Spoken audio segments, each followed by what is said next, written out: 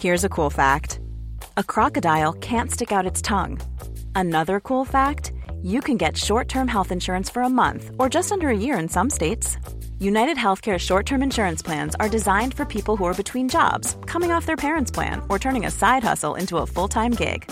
Underwritten by Golden Rule Insurance Company, they offer flexible, budget-friendly coverage with access to a nationwide network of doctors and hospitals. Get more cool facts about United Healthcare short-term plans at uh1.com. Hey, it's Danny Pellegrino from Everything Iconic. Ready to upgrade your style game without blowing your budget? Check out Quince. They've got all the good stuff, shirts and polos, activewear, and fine leather goods, all at 50 to 80% less than other high-end brands. And the best part? They're all about safe, ethical, and responsible manufacturing. Get that luxury vibe without the luxury price tag. Hit up quince.com/upgrade for free shipping and 365-day returns on your next order. That's quince.com/upgrade. Hello everyone, welcome to Today's History Hit. Another remarkable story of resistance from the Second World War today on the podcast. After we had the extraordinary story of the Dutch resistance heroines earlier in the week. Please go and check that podcast out.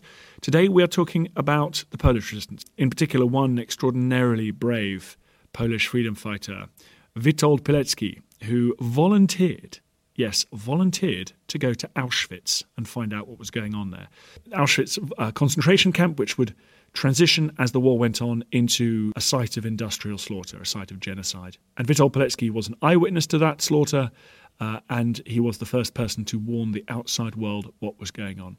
In this podcast, you'll hear from historian Jack Fairweather telling me the story of this absolutely extraordinary human being.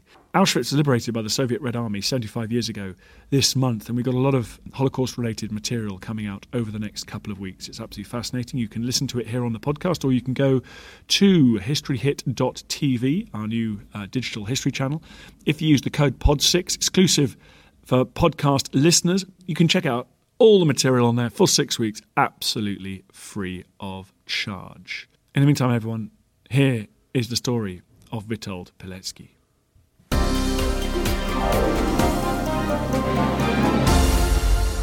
Thanks very much for coming on the show. A pleasure, Dan. Thanks for having me. It's a big story. It's a big hero that I got to follow in the footsteps of. Tell me briefly, why is he such a big hero? Witold Pilecki volunteered for a mission to Auschwitz. It's a completely mental story. He went there at the camp's inception when it was a concentration camp for Poles. Whilst there, he created an underground organisation that became the first to report on the Holocaust that unfolded in Auschwitz.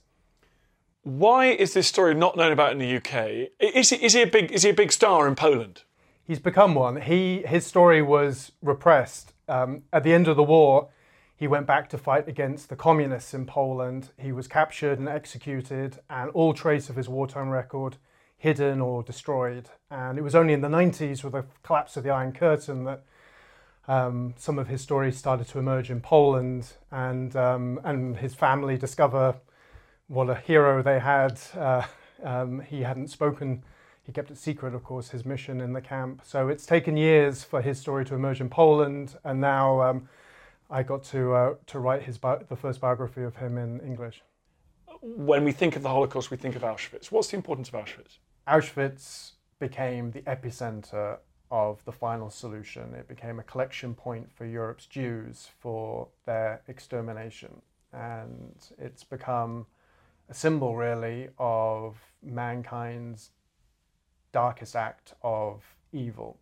And it's essential that we remember that legacy. The final witnesses of the Holocaust are dying. Soon there will be no living memory of Auschwitz. And I think stories like Pilecki's, who arrived in the camp before it became a death factory, slowly pieced together the Nazis' intentions and witnessed the horrors. It's essential that we hear his story and remember, because we're losing that living touch with Auschwitz, and we mustn't forget. So, 80 years ago this year, in September, the Germans invaded Poland. shortly followed by the Soviet Union. What was Pilecki doing in that brief but fairly heroic resistance to not one but two despots that were invading? He was a father of two, a landowner in eastern Poland, a reserve officer in the Polish cavalry. So he was on horseback with his men riding to meet the German advance. And perhaps predictably, they were annihilated, like much of the Polish military. Fought a valiant rearguard action, but ultimately there was nothing they could do against the sheer force of the Wehrmacht and their new blitzkrieg tactic.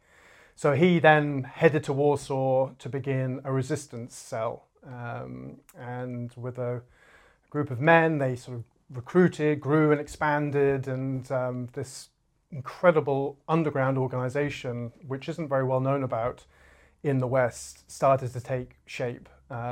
The first resistance to the Nazis. And it was partly in response to this underground that the Germans created the Auschwitz concentration camp. They wanted to start rounding up military-age Poles and locking them away. And the underground turned to Pilecki and said, you know what, we need to find out what's happening in this camp. A few rumors were reaching Warsaw of terrible brutality. Witold, can you go? And the title of my book is The Volunteer. That sort of suggests that Witold was, hands up, choose me. In fact, of course, he had a real dilemma on his hands. His wife and kids had snuck out of eastern Poland that was occupied by the Soviets and reached a safe house outside Warsaw. He had to think about their safety. Of course, he had to think about his own safety. But in the end, he made that momentous decision, and he sat in an apartment in Warsaw where he knew there was going to be a roundup, and waited for the Germans to burst in and seize him and take him to Auschwitz. Wow, so he got in he didn't sneak over the wire. He didn't sneak over the wire. He sat and waited, and one of the most amazing moments of my research was going to that apartment in Warsaw. A lot of the city was destroyed in the subsequent uprising, but that apartment was not. And I had the great privilege of going back there with one of the people who was in the apartment when Pilecki was seized. It was his sister-in-law's apartment, and on that morning when the German trucks rumbled up, there was a 3-year-old boy there, his nephew, and I met up with him, 80 years later, and took him back to that apartment. He'd never been, and the communists had taken it over at the end of the war, so this is his first time back, and he remembered moments. He was only three at the time, but he remembered this one little detail about how, as the Germans came storming up the stairs, he dropped his teddy bear on the floor. He was in his crib at the time, and Pilecki picked it up, handed it back to him, and just one of those moments that for me spoke to Pilecki's amazing ability to reach out to others in times of great distress. When you think he would be only thinking of himself, he was trying to empathize with that little boy. And Marek, the nephew, remembered his sort of final words as he stepped into captivity: "See you later." And it was pretty special taking him back there. And what I tried to do for the book was then follow Pilecki's footsteps, back to Auschwitz, and then during his extraordinary escape from the camp, and then followed him back to Warsaw, to that cataclysmic Warsaw uprising that spelled the end of the Polish underground and the destruction of much of the city. What was the date when you got to Auschwitz? September 1940. And was Auschwitz at that point a work camp, concentration camp, death camp? What was going on there? Yeah, it's a really important point to make, because I think a lot of people, myself included, before beginning research, think of Auschwitz as the death factory that it became. September 1940, it was a concentration camp for Polish political prisoners. There were Jews in the camp, Polish Jews, but they were not seized specifically because they were Jews, but just part of these general roundups, which was mostly Catholic Poles. And when Pilecki arrived, there were about 5,000 prisoners there already. This is about 2 or 3 months into the camp's existence. And Pilecki's first job was to survive. He thought he was going to go in there and start smuggling out messages and creating an underground. But of course, the camp was already on the track towards the Holocaust, a place of huge brutality. Pilecki describes arriving in Auschwitz and seeing 10 prisoners just shot in the head right in front of him. He's beaten and pummeled, brought into the camp, and stripped and shaved and given a prisoner number instead of his name, all part of this process of dehumanization that was essential for the SS to turn prisoners into chattel, also essential as they started their experiments in how to kill that was to lead to the Holocaust. And that's one of the reasons why Pilecki's mission was so important, was that he got to witness these steps by which the Nazis arrived at the final solution in the camp. He describes arriving as if it was stepping into another world, into a dream. Like a lot of prisoners, they were just stunned, cowed, unsure how to respond. All the old rules, the old moral order upended in the camp. And Pilecki struggled. He struggled to find that sort of moral center that he needed to begin recruiting. Fortunately, that a couple of his colleagues in the underground had already reached the camp, and he managed to track them down, and they gave him the basis, the information he needed, the courage he needed to begin recruiting. And the early resistance was really based around just helping other prisoners. There was not enough food. They were all on starvation rations. So Pilecki helped distribute food evenly among the prisoners.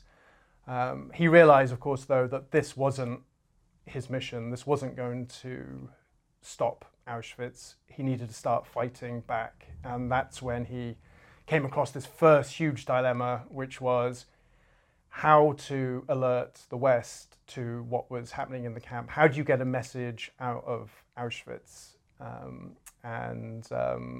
Pilecki, really one of the great problem solvers that I've encountered.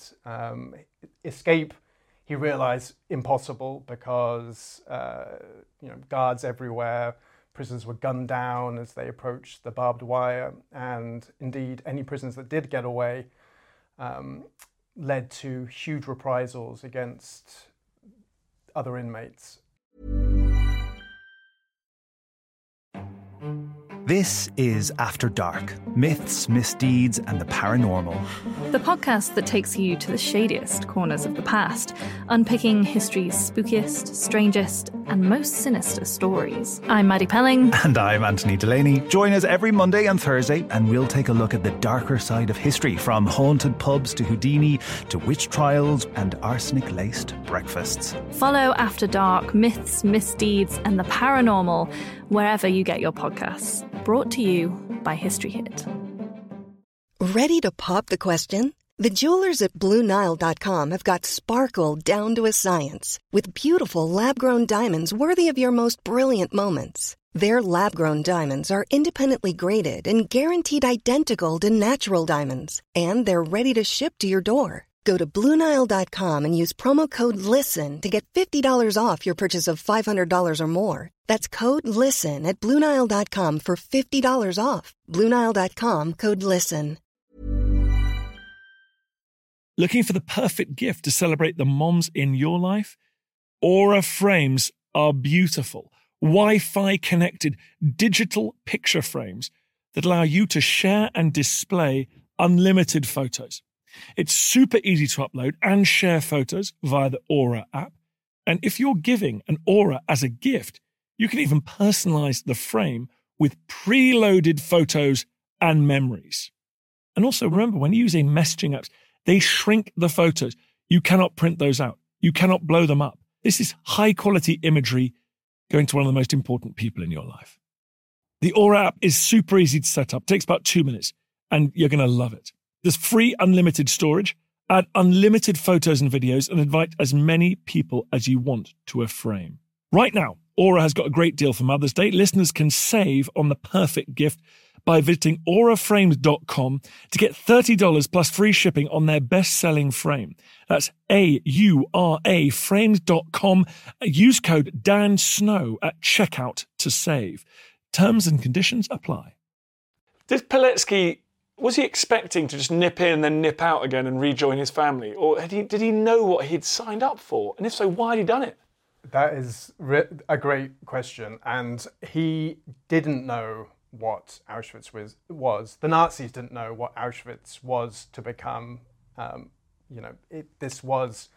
His story was to discover the steps by which Auschwitz became that death factory. He did have, of course, a sense, though, that it was a place of brutality, that people were dying there, and it was one hell of a mission. So why did he do it?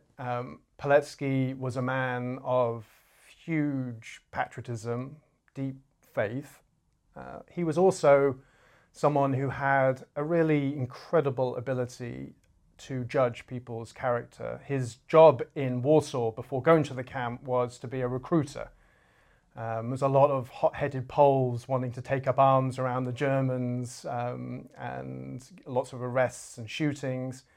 Pilecki had to work out who were the young men who could keep their cool, those who would make good operatives. And it was that talent that persuaded the underground to pick him.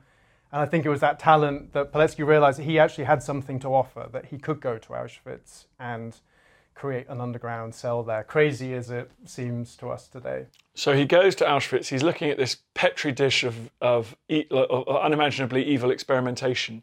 How does he start to create contact with the outside world? He learns that a prisoner is going to be released. The prisoner came from an aristocratic family whose hunting lodge had been used by Hermann Goering before the war, and the right bribes and connections had been made. The man was going to be set free. So Pilecki tracks him down through an underground colleague and persuades him to carry a report to Warsaw. He couldn't write anything down, way too dangerous. So he has him memorize a report. And no one has ever found that report until my researcher tracked it down. It was one of those, sort of eureka moments in the research. We knew the name of the messenger, Alexander Wielopolski, and had then found his son, who was an 80-year-old gentleman living in Warsaw. He had no idea that his father was the first messenger of Pilecki's, the first to bring news of the camp's horrors to the outside world. But he did have this one name of the man he thought his dad had stayed with in Warsaw, Dębinski. And armed with that name, my researcher in the archives in London was able to sift through the thousands of missives from the Warsaw Underground and find the one folder that contained the story of how Pilecki's message went from Warsaw to London. And where the Polish government in exile were. Where the Polish government in exile were, where the Allied command was, which of course at this time in late 1940 was just the British standing alone against the Nazi might. And she found the correspondence then between the Polish underground government and RAF command. And that is amazing. It is really amazing. And the message itself is in some ways even more amazing. And when my researcher read it to me over the phone, it gave me sort of goosebumps to hear Pilecki's voice, because it speaks to both his desperation and his clear-sightedness. This is what he had to say: Polish government, for the love of God, get the British to bomb this camp. Even if it means everyone dying in it, we have to stop what's happening in Auschwitz. And that was in October 1940. That message was read by Charles Portal, the head of the RAF, in January 1941. And it's really one of history's great might-have-beens. What would have happened had they heeded Pilecki's message then? Charles Portal and the head of Bomber Command, Richard Pearce, had a conversation, debate about whether to do it, and they didn't. Meanwhile, Pilecki is still in the camp. Pilecki came down with pneumonia during that brutal winter of 1940-41. He had no word from the outside world about what was happening. He didn't know what these debates were. One of his men managed to set up an illegal radio station in the makeshift camp hospital so they could catch bits of the BBC. A rather amazing moment to think of them sort of dialing the knobs and listening to This is London. BBC. Here is London. Oh, there was actually the German language service, so it would have been Here is England. But anyway, Pilecki spoke German, which was very helpful and one of the tricks to survival in the camp. But he carried on reporting because the war was about to go through this massive change that was to place Auschwitz very much front and center of Nazi thinking, and that was the German invasion of the Soviet Union. And Auschwitz was intended to become a huge collection point for Soviet prisoners of war, a huge slave labor operation in a new camp called Birkenau. Now, as we now know, that didn't transpire. The Germans didn't sort of subjugate the Soviet Union as they intended. But what happened was that they had a huge labor camp built and no one to put in it. That's when the Holocaust and Auschwitz's role in the Holocaust began to take shape. And Pilecki was reporting on all of this. His men stole reports from the SS architect's office and smuggled them out of the camp. They got hold of SS records chronicling the numbers of prisoners coming in, the numbers of fatalities which they were smuggling out. At one stage, even incredibly, he stole the parts needed to make a Morse transmitter radio. And so as the first Jewish transports began arriving in the camp, he and his men were there tapping out messages, trying to tell the world what was happening. And he didn't stop. He struggled to understand Nazis' intentions, starting with the first gas experiments that were directed against the few thousand Soviet prisoners that did make it to Auschwitz, and then, of course, aimed at Jewish families. He couldn't grasp immediately the genocidal intentions of the Nazis. There was no word then for the Holocaust. Pilecki simply called it a new nightmare in his reports.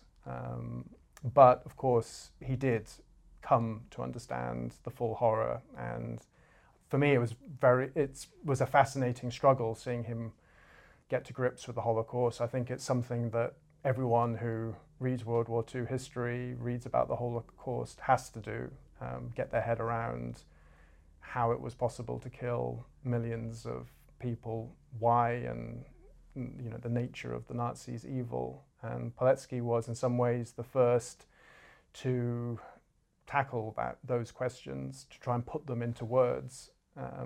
It also led to some just spectacular operations by Pilecki. He realized that what was happening in Auschwitz had reached a new scale of horror, and that it was worth risking escapes to get out messages. And he organized one of the most amazing escapes by one of his messengers. I think that, from any concentration camp during World War II, 4 prisoners broke into an SS warehouse just outside the camp gates and stole 4 German officer uniforms, dressed up as SS men, marched over to Commandant Hearst's garage, took one of his cars and drove out the main gates. On the way, they met the deputy commandant riding on his horse, and they gave him a sort of Heil Hitler, and he saluted them back, and then off they drove.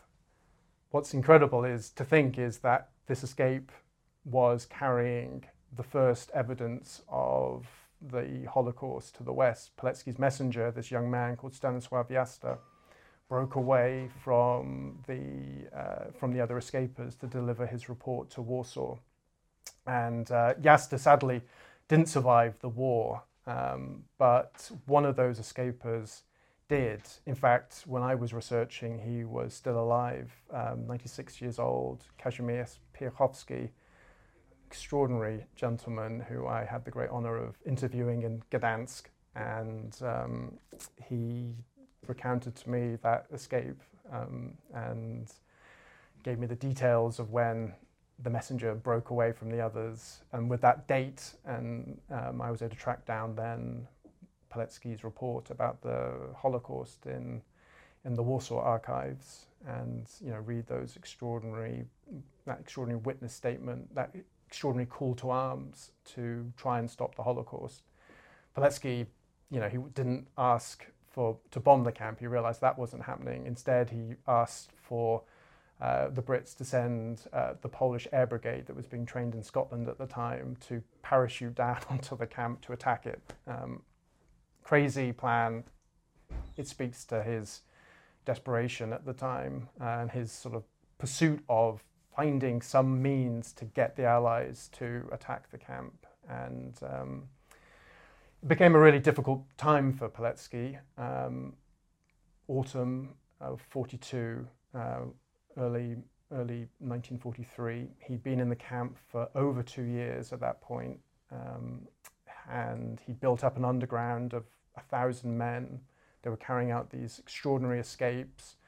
They were risking their lives to copy and report and document the Nazi crimes, and nothing was happening. And Pilecki was actually racked with a sense of guilt at this time, that he was alive and so many people around him were dying.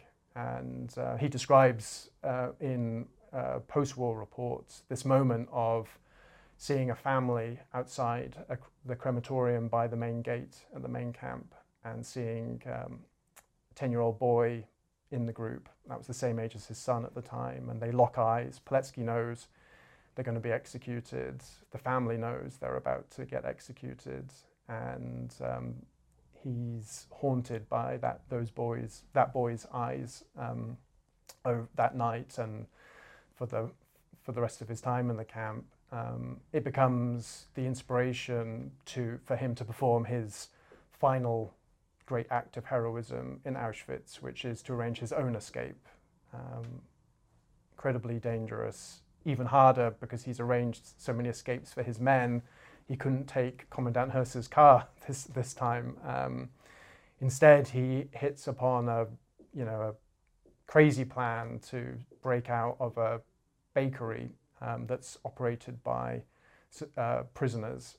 There's a night shift, and it involves him forcing open the door and legging it, essentially, and having to make it 100 miles across Nazi-occupied Poland to a safe house, with little more than a few scraps of bread and in his prison stripes. But that's what he feels he has to do, because he comes to this realization that the only chance he has of persuading the Allies to attack Auschwitz is if he does it himself. It's the last thing he can try. It's a sort of personal plea to the Polish underground to take action. So that's the remarkable sort of denouement of his story in the camp. And I tried to recreate the escape, because one of those questions, the question I always have with Pilecki's story is, how in the world did he manage to do that? And one of the ways I found to answer that question was to follow in his footsteps. So the same day, the same hour, I went to the site of that bakery. It no longer stands, and staged my own escape from the camp. I knew that he had crossed the Vistula River at dawn, so by sort of legging it at a fairly crisp pace at 2 a.m. in the morning, I was able to sort of get a rough idea of exactly where it was that he crossed the river.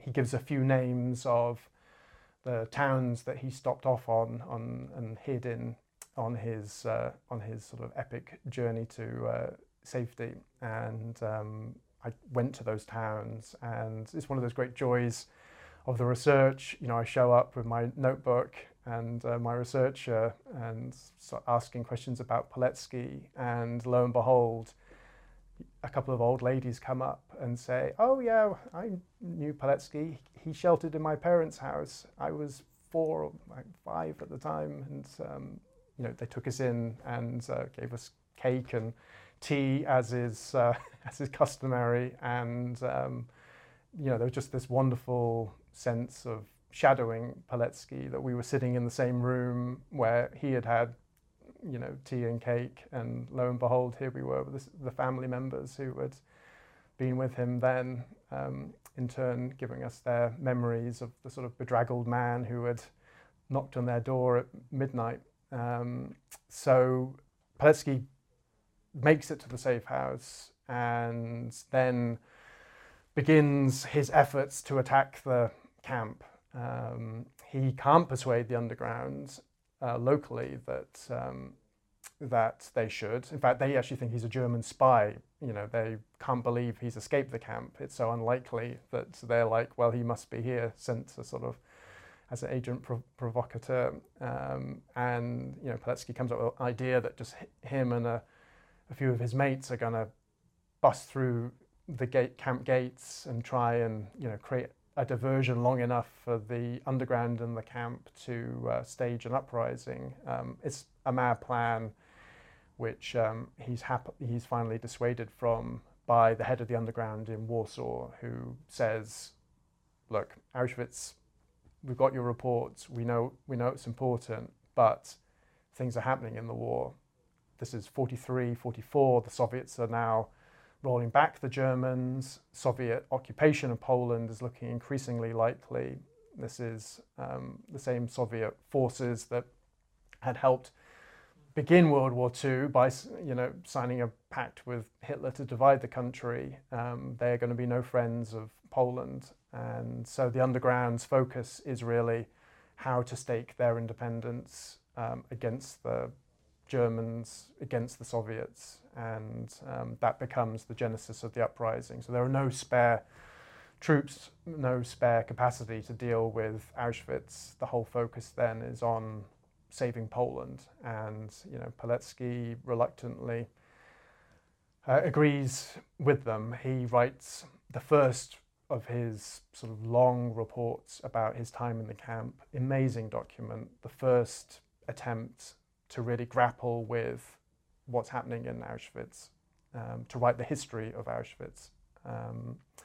And then he plunges into the Warsaw Uprising, and which is a disaster. Well, for the Poles, it's the destruction of Warsaw. The Soviet forces refuse to get involved. They let the Poles burn themselves out against the Nazis and then move in to claim the wreckage. What happens to Poletsky, just briefly? How does the story end? Does he end up fleeing to the west, or, as you say, in Poland? He ends up being captured again by the Germans. I mean, what a moment to think of the man who spent, you know, 2.5 years in German captivity, having to once again face internment again. And he's liberated by US troops in a concentration camp in Bavaria in 1945. And he teams up then with the Polish Second Corps, which is this force that had fought alongside the British in Italy. And it's there that he hatches this plan to go back to Poland and start gathering evidence of communist crimes, this time Soviet crimes against the Polish population. You know, no rest for Poletsky. So he goes back in winter of 1945, back to Warsaw, and starts up a cell, starts work all over again. It's one of the, for me, was the tougher parts of the research is seeing Poletsky really struggle with coming to terms with Poland after the war, coming to terms with his own estrangement from his family and his wife. He never spoke to her about what had happened in the camp.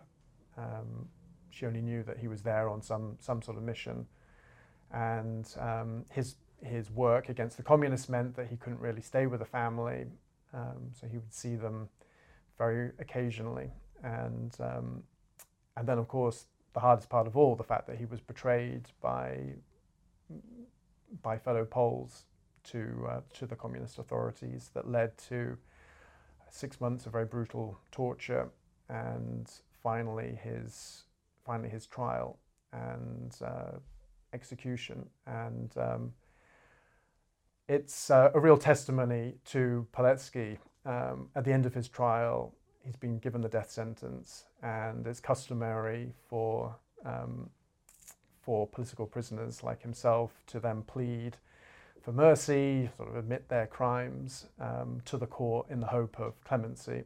And Pilecki's invited to the dock, and they say, "So, what have you got to say for yourself?" And he says, "I'm not sorry for anything I did. I'm going to die knowing I did the right thing.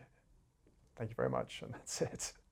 And he's shot a short while later, and then his reports are hidden and buried. And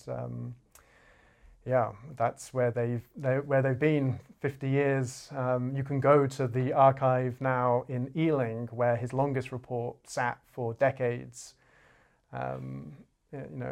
Smuggled out of Italy, where he wrote it, and largely sort of unread. And all of the archival material in Warsaw that was hidden by the communists is now available. And it feels to me time that this extraordinary man should be celebrated for his feats in the camp, and his, as a real inspiration for how you can hold to your moral compass in the most darkest of times. Well, your book certainly does that. What's it called? The Volunteer. Thank you very much for coming on the pod. Thanks, Dan. I feel we have the history on our shoulders. All the information about our history, our knowledge, is found in the history of our country, all of our country. I hope you enjoyed the podcast. Just before you go, bit of a favour to ask. I totally understand if you don't want to become a subscriber or pay me any cash money. Makes sense. But if you could just do me a favour, it's for free. Go to iTunes or wherever you get your podcast. If you give it a 5-star rating and give it an absolutely glowing review, purge yourself, give it a glowing review, I'd really appreciate that. It's a tough world out there, law of the jungle out there, and I need all the fire support I can get. So that will boost it up the charts. It's so tiresome. But if you could do it, I'd be very, very grateful. Thank you. Selling a little or a lot? Shopify helps you do your thing however you cha-ching. Shopify is the global commerce platform that helps you sell at every stage of your business. From the launch your online shop stage to the first real-life store stage, all the way to the did we just hit a million orders stage. Shopify is there to help you grow. Shopify helps you turn browsers into buyers with the internet's best converting checkout. 36% better on average compared to other leading commerce platforms. Because businesses that grow, grow with Shopify. Get a $1 per month trial period at shopify.com/work. Shopify.com/work. Thank you for listening to this episode of Dan Snow's History Hit. Please follow this show wherever you get your podcasts. It really helps us, and you'll be doing us a big favour. Don't forget, you can also listen to all of these podcasts ad-free and watch hundreds of TV documentaries when you subscribe at historyhit.com/subscribe. As a special gift, you can also get your first 3 months for just £1 a month when you use code DANSNOW at checkout.